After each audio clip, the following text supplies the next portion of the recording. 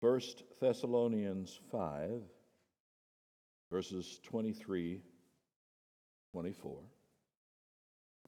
1 Thessalonians 5, 23 and 24.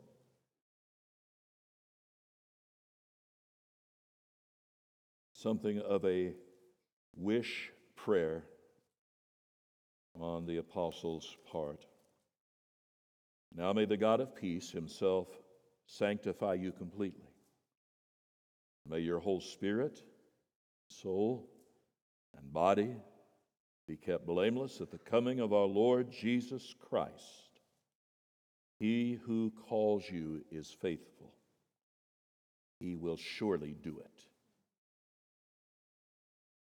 And then a little further in 2 Timothy chapter 2, 2 Timothy 2, verses 11 to 13.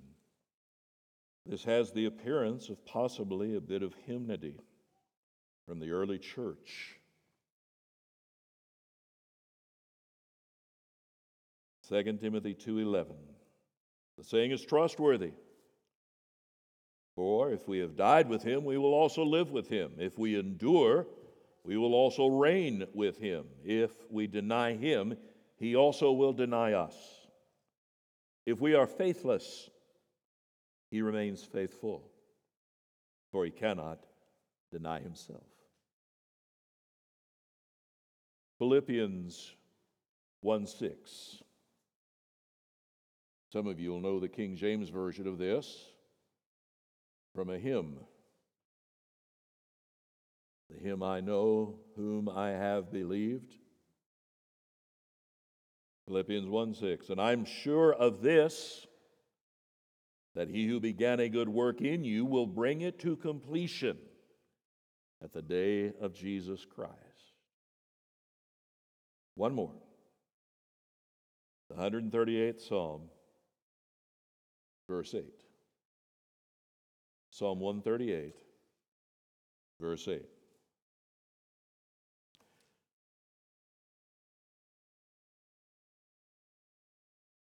The Lord will fulfill his purpose for me. Your steadfast love, O Lord, endures forever. Do not forsake the work of your hands. All these passages, the word of our God. Let's pray. Now, Father, by word and by spirit, help us as only you can, that we would see and hear and know this truth. For this we pray in Christ's name. Amen. Thomas Cranmer, the Archbishop of Canterbury, author of the Book of Common Prayer and the 39 Articles, bravely advanced the gospel during the English Reformation. But when Mary became queen in 1553, she had him arrested. From his prison window, he watched his fellow reformers, Hugh Latimer and Nicholas Ridley, burned at the stake. It was unforgettable. With Latimer encouraging Ridley, "Be of good comfort, Master Ridley, and play the man. We shall on this day light such a candle by God's grace in England as I trust shall never be put out." Cranmer, on the other hand, didn't play the man. He caved in. Government agents brainwashed him into recanting the gospel. He was set free and for several weeks enjoyed a comfortable life again. But they put him back in prison and he signed more recantations. But when he realized they were going to kill him anyway, his old courage returned. On the day of his execution in Oxford, he sat through a 2-hour sermon at the Church of St. Mary denouncing him as a heretic. Then he was expected publicly to admit the error of his ways. But he stood firm. And now I come to the great thing which so troubles my conscience more than anything that ever I did or said in my whole life. And this is the setting forth of a writing contrary to the truth. And forasmuch as my hand offended, writing contrary to my heart, my hand shall first be punished. That his response to the sermon. The remembrance of his sins was so grievous to him and the burden intolerable. In fact, he walked from the church to the stake so quickly the guard could hardly keep up with him. An eyewitness described his death in these words. Fire being now put to him, he stretched out his right hand and thrust it into the fire, and held there a good space before the fire came to any other part of his body. For his hand was seen of every man sensibly burning, crying with a loud voice, This hand hath offended. As soon as the fire got up, he was soon very dead, never stirring nor crying all the while. Cranmer was a martyr, not a Superman. He was like us. Sometimes he lost his nerve. The faithfulness of God. Now, some of you may be wondering, how is the faithfulness of God really any different than some of the other attributes we've looked at, including especially God's immutability? Is Pastor trying to slip one by us? An extra cheap little sermon to throw in? I'm not. You see, viewing the existence and attributes of God as we've done so for several weeks now, in many ways it's like turning a diamond. You look through it and you see new light, new reflection, new refraction, new colors. We're holding before our eyes in these messages our glorious triune God. And that means there are times certain attributes are very near to one another in definition, but they're not identical. And always bear in mind, my friends, the attributes of God do not have solitary existence. We may think of them separately, distinctly, but they cannot be separated. And you can't take them as kind of a mathematical formula and add them up to get God. The faithfulness of God, said Tozer, is a datum of sound theology, but to the believer, it becomes far more than that. It passes through the process of the understanding and goes on to become nourishing food for the soul. Consider with me, if you will, what we see in the faithfulness of God is really in many ways more of application of God's attributes of immutability, of omniscience, of omnipresence, of omnipotence to our specific situation. It is us beholding God more than as an object of intellectual consideration, which must happen, but further to the application of that reality to our very hearts.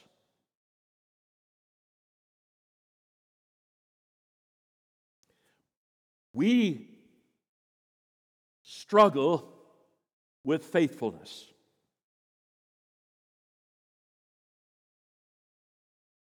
And the struggle here is that if I measure God's faithfulness by my faithfulness, then I'm never going to have peace.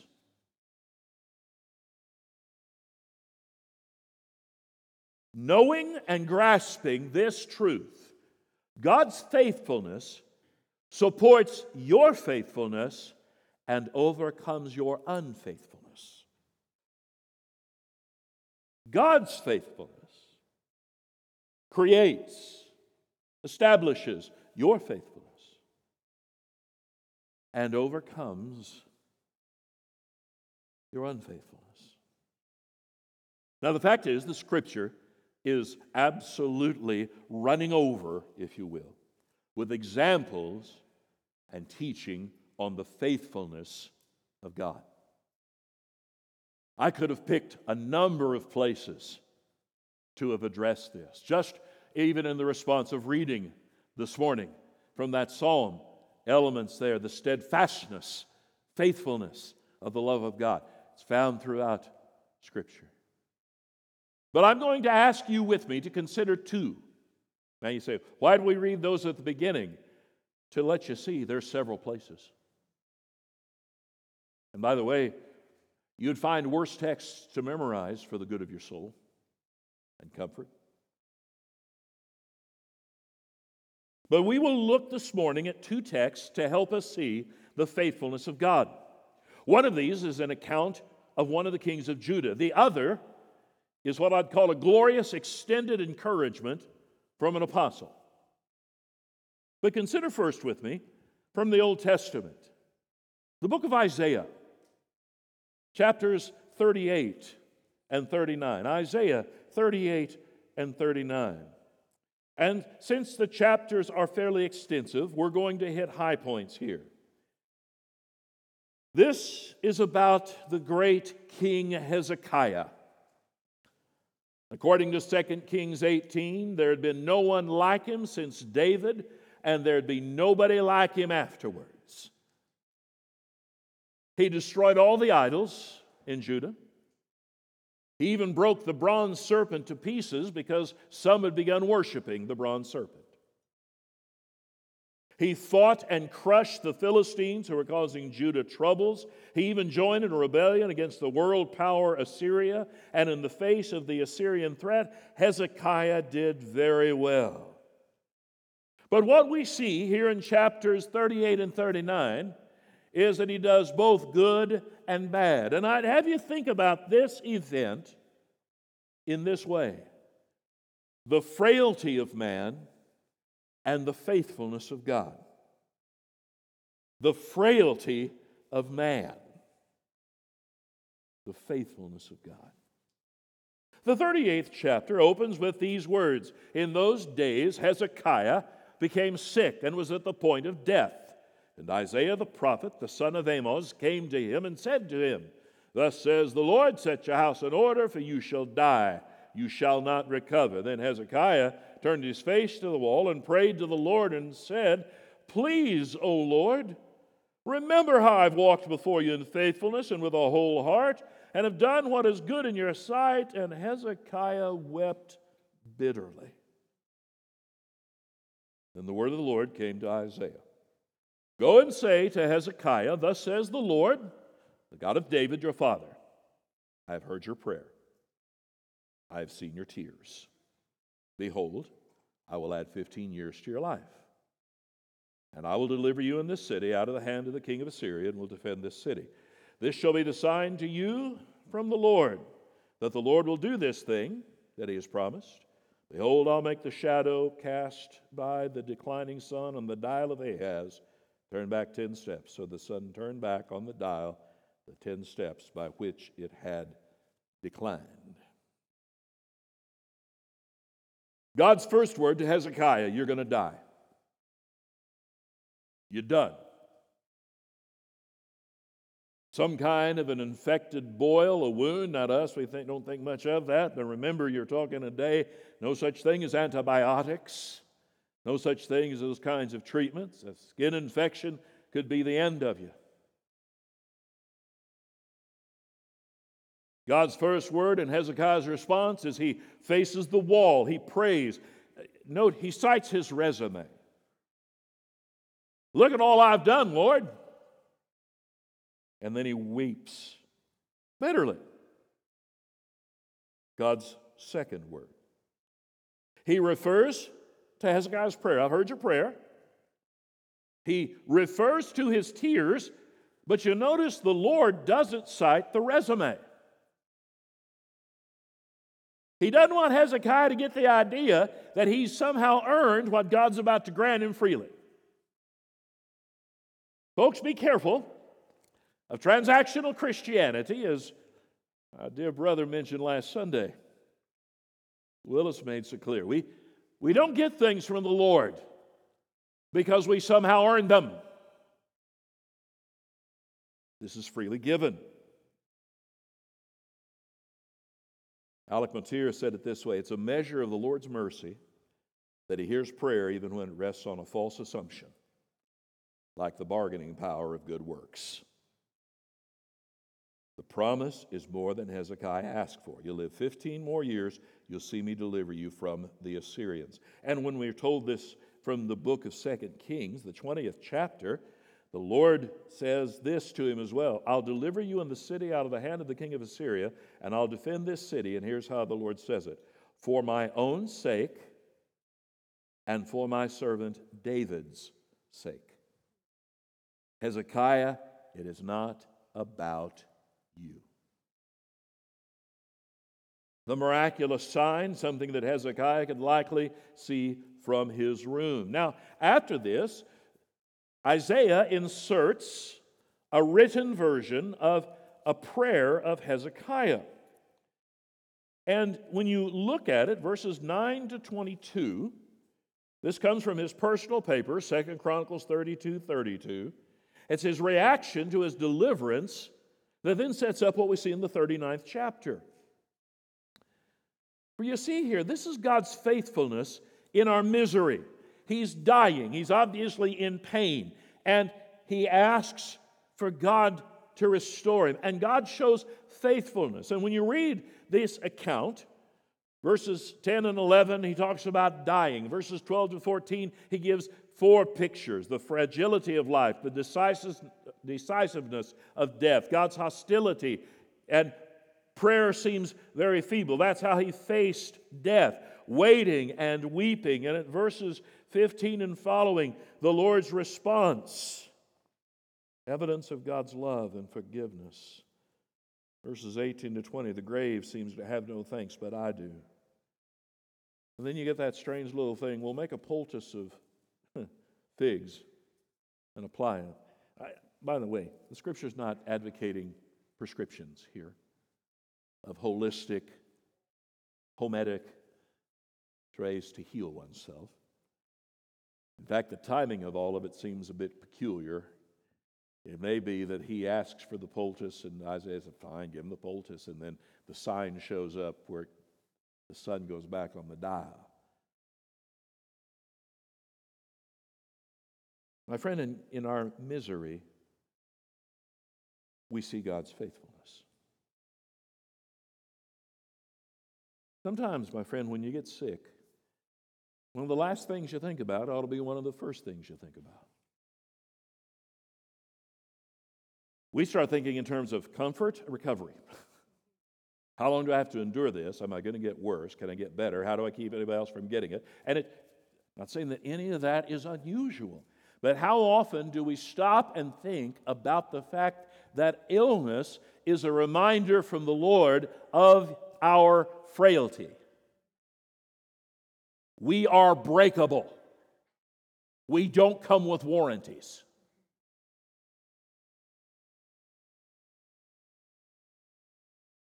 But not have you consider, as we think about this matter of God's faithfulness in our frailty and first in our misery, consider here as well God's faithfulness in our arrogance. Because this sets up chapter 39. Now, I know all of you are quite familiar with Isaiah. You've probably memorized chapters 38 and 39, and I don't have to point this out, but I've got to keep my place. So I'm going to do this, and you just bear with me, all right? 39th chapter opens, at that time Merodach-Baladan, the son of Baladan, king of Babylon, sent envoys with letters and a present to Hezekiah, for he heard that he had been sick and had recovered. And Hezekiah welcomed them gladly, and he showed them his treasure house, the silver, the gold, the spices, the precious oil, his whole armory, all that was found in his storehouses. There was nothing in his house or in all of his realm that Hezekiah did not show them. Now, Merodach-Baladan to the Assyrians was a terrorist.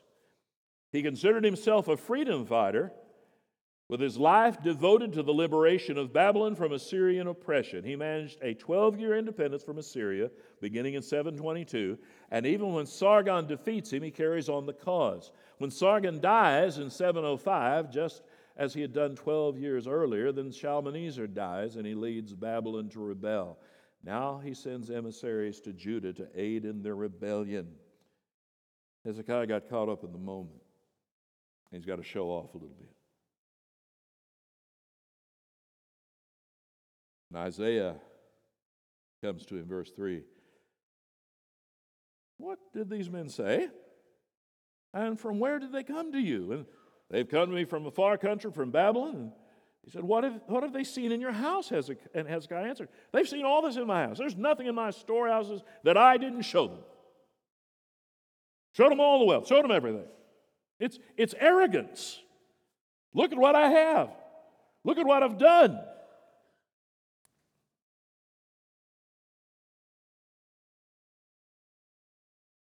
And the Lord speaks through Isaiah. Now look at verse 6. Behold, the days are coming when all that's in your house and that which your fathers have stored up till this day shall be carried to Babylon.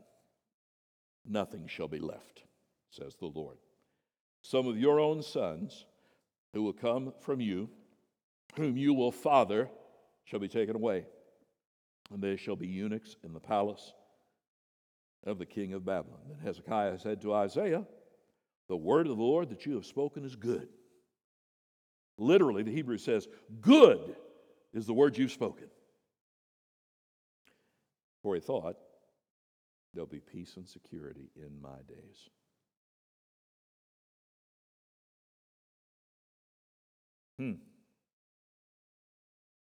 The Lord, in essence, says to him, fine, you think you can trust in Babylon rather than me?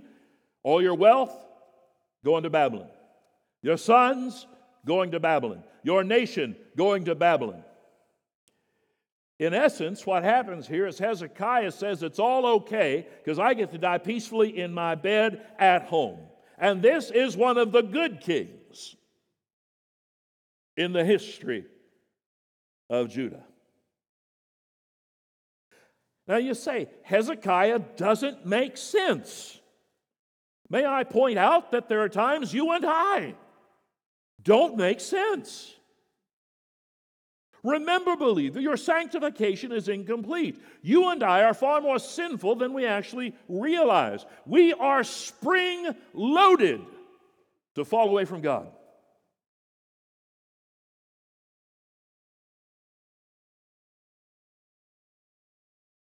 Christ loves empty, ungrateful, waffling, confused sinners. The shepherd finds the lost sheep, carries it home. Even in our arrogance, God is still faithful. Our frailty, whether it's our misery or our arrogance, God's faithful. To quote from Ray Ortland, when your faith is weak, His love is strong. Now that's an Old Testament example, but folks, can we not find echoes of our own lives when we read this? See? Now consider with me a second text. And in this case, rather than the frailty of man, how about the anxiety of the believer and the faithfulness of God? We've considered Isaiah's account of Hezekiah. Now let us consider the Apostle Paul's statements at the end of Romans, the 8th chapter.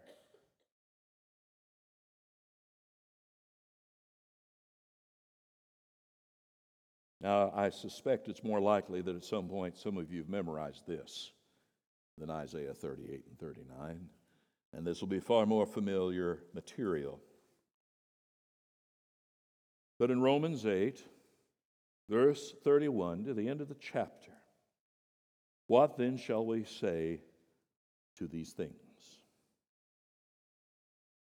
The truth which must embrace us. What shall we say to these things? What things? Well, how do you get to the end of Romans 8? Well, you got to get the first part of Romans 8 and 7 and 6 and so on. From chapter 5 through to this point, the apostle has declared this reality. Therefore, being justified through faith, we have peace with God through our Lord Jesus Christ. Further, that we have been reconciled to God Further, that this grace abounds. There's no sin bigger than this grace. That it is triumphant grace. It triumphs over sin. It triumphs over the law. There is no condemnation. That we live by the power of the Spirit. We've been adopted as sons into the family. The Spirit bears witness with our spirit that we are the children of God, and the Spirit even intercedes for us because we're not even sure how to pray. And the immediate context, all things work together for good to those who love God, to those who are called according to His purpose. Those whom God foreknew, He predestined to be conformed to the image of His Son. Those He predestined, He called. Those He called, He justified. Those He justified, He glorified. And He follows this with questions which were supposed to bless us rather than plague us. But you've got to hear the whole question. Because if you hear the question without the modifier, here's the answers you come up with. Who's against us? Where to start? The world, the flesh, and the devil. Right? What? Will God give us all things? I don't know. Why should He? Who will bring a charge against us? Well, besides my own conscience, how about Satan? How about God Himself? Who condemns?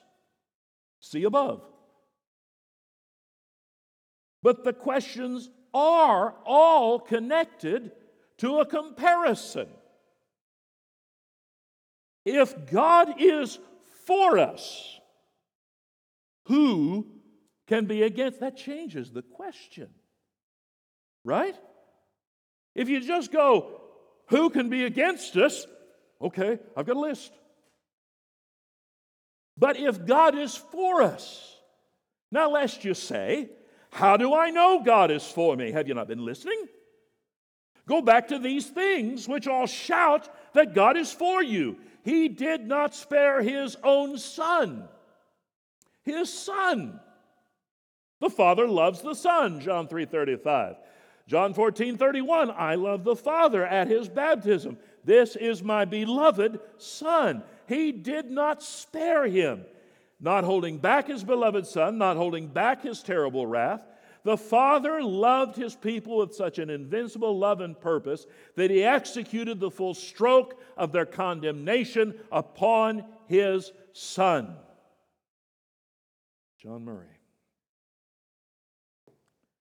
He gave Him up for us all, not for Judas, not for Herod, not for Pilate, not for the unbeliever. The Father gives up His Son for us all.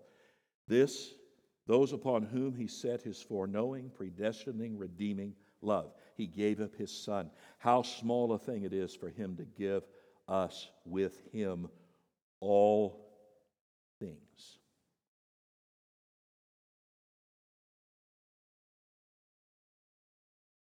In your suffering, He still intends your good and has set His love on you. Don't measure His love by your present experience.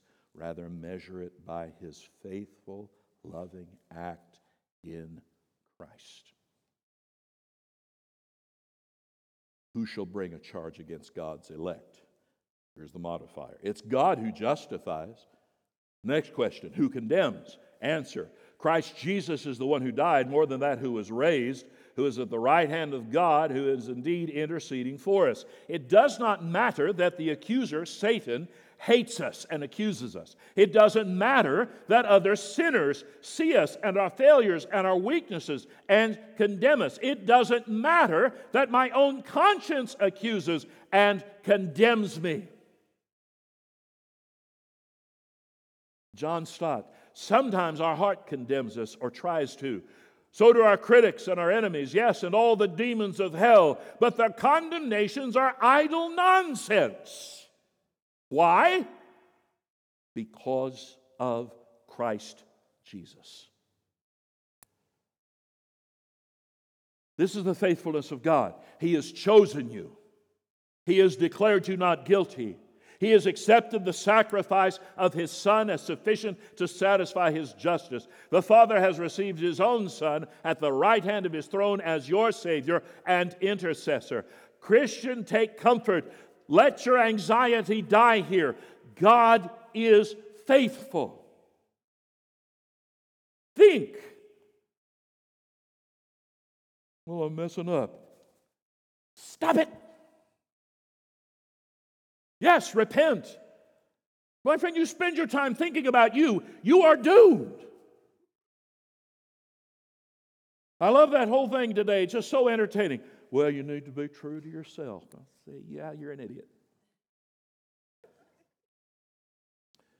You obviously don't know you very well. Listen to your heart. Oh, stop. No.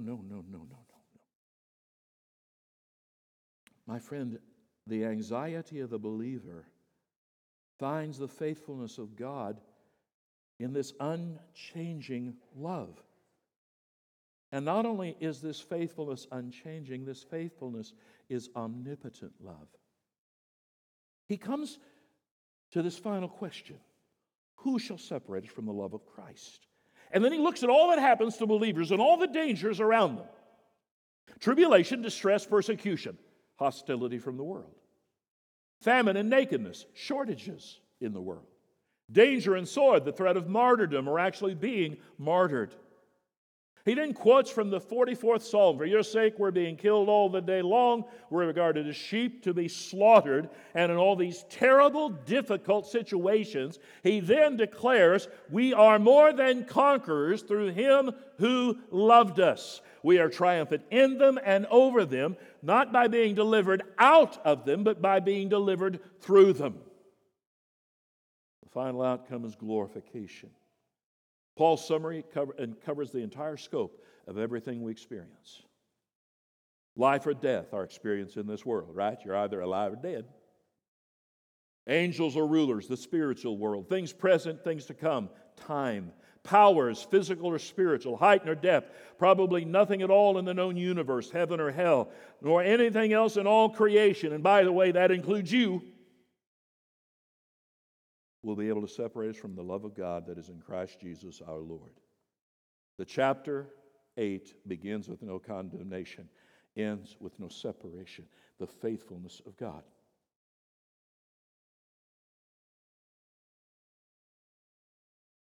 God's love to you is invincible. This is His faithfulness. I would have loved to have heard Spurgeon preach these words. From the depths of hell I call the fiends, and from this earth I call the tried and afflicted believer. Into heaven I appeal and challenge the long experience of the blood-washed host. And there is not to be found in the three realms a single person who can bear witness to one fact which can disprove the faithfulness of God or weaken His claim to be trusted by His servants. There are many things that may or may not happen, but this I know shall happen. He shall present my soul unblemished and complete before the glory of His face with joys divinely great. All the purposes of man have been defeated, but not the purposes of God. He is a promise-keeping God, and every one of His people shall prove it to be so. Faithfulness. You see, this is why Paul then, in the 9th chapter, takes up the subject of God's sovereignty. Because he knows in his audience there at Rome, there are Jewish believers who are saying, but man, all that stuff we were promised. And we've got brothers and sisters out there, literal brothers and sisters who haven't believed. What has happened to them? Is God faithful to them? And what is Paul's answer? Not everybody from Israel is Israel. God bestows His gifts. These great comforts are all the result of the faithfulness of God to His new covenant. Jeremiah 32, listen to these words. We quickly do Jeremiah 31, but chapter 32 of Jeremiah, verse 37, behold, I'll gather them from all the countries which I drove them in my anger and my wrath and my great indignation. I'll bring them back to this place. I'll make them dwell safety. And they shall be my people. I'll be their God. I'll give them one heart, one way, that they may fear me forever, for their own good and the good of their children after them. Now listen to this. This is Jeremiah 32:40. I will make with them an everlasting covenant, that I will not turn away from doing good to them, and I will put the fear of me in their hearts that they may not turn from me.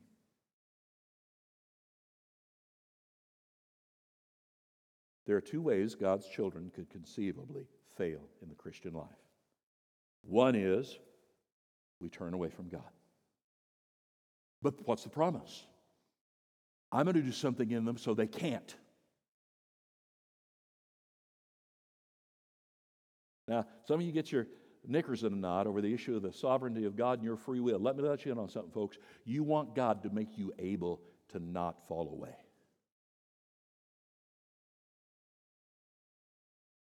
And He does. The other thing is for God to turn away. Jeremiah comes and tells us in the New Covenant, God's never going to turn away, and He's fixed it so we can't either. This is how you answer the question, how do you know you're going to wake up and be a Christian tomorrow? Because He's faithful.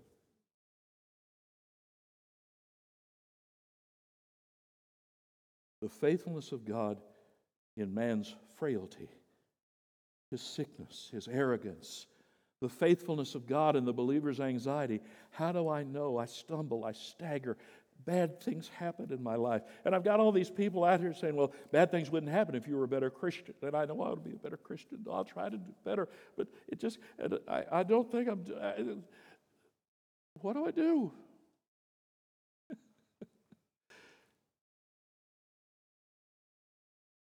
You hold on because He holds on. I can't hold on anymore. That's all right. He can. And He's not tired. Let me close with this.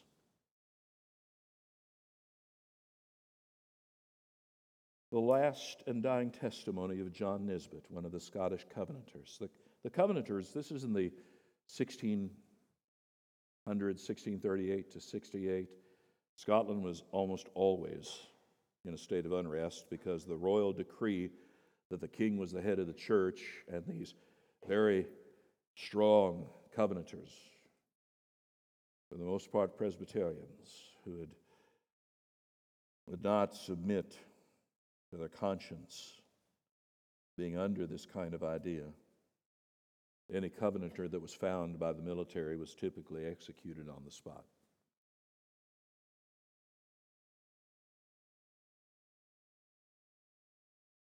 John Nisbet was arrested in 1685. Shortly before his hanging, hear his final words. This to those around him. Be not afraid at His sweet, lovely, and desirable cross. For although I have not been able, because of my wounds, to lift up or lay down my head, but as I was helped, yet I was never in a better case in all my life.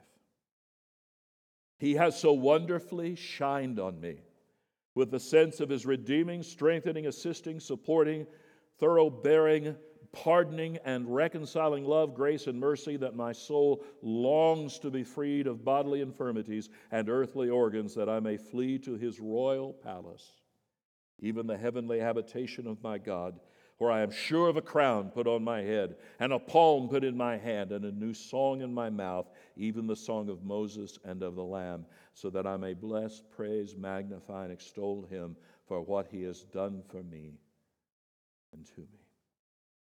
Wherefore I bid farewell to all my dear fellow sufferers, to the testimony of Jesus, who are wandering in dens and caves. Farewell, my children. Study holiness in all your ways and praise the Lord for what He's done for me, and tell all my Christian friends to praise Him on my account.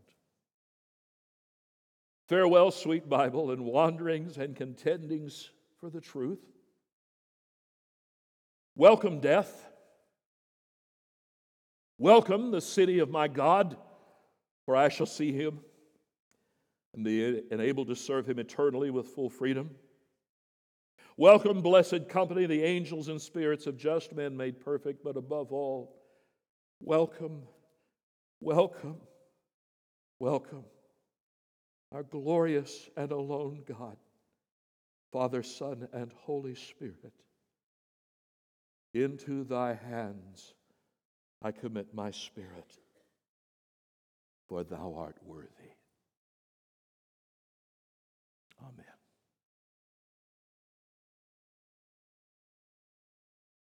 My friend, if you don't know this Lord, believe in him now.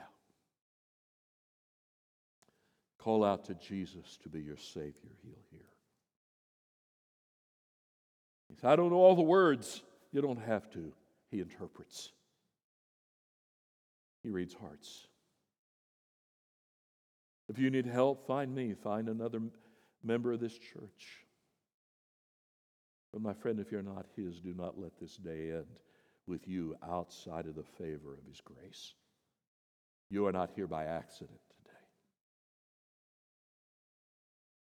Oh, Christian, in our frailty, he is faithful. And in the middle of all of our anxiety, he is faithful. Let us rejoice in the faithfulness of our great God. Pray. Our Father,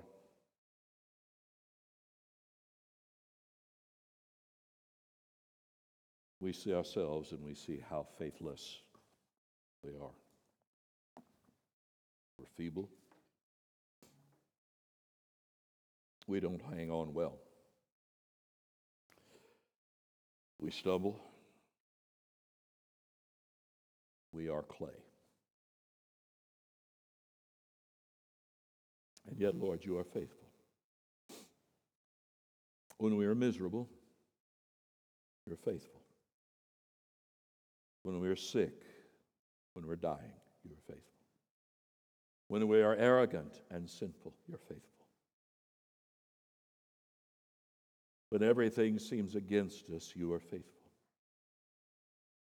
When our sins alarm us, you are faithful.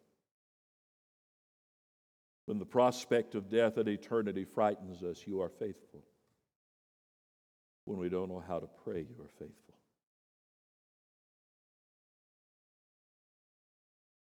May we enjoy and faith testify to your faithfulness.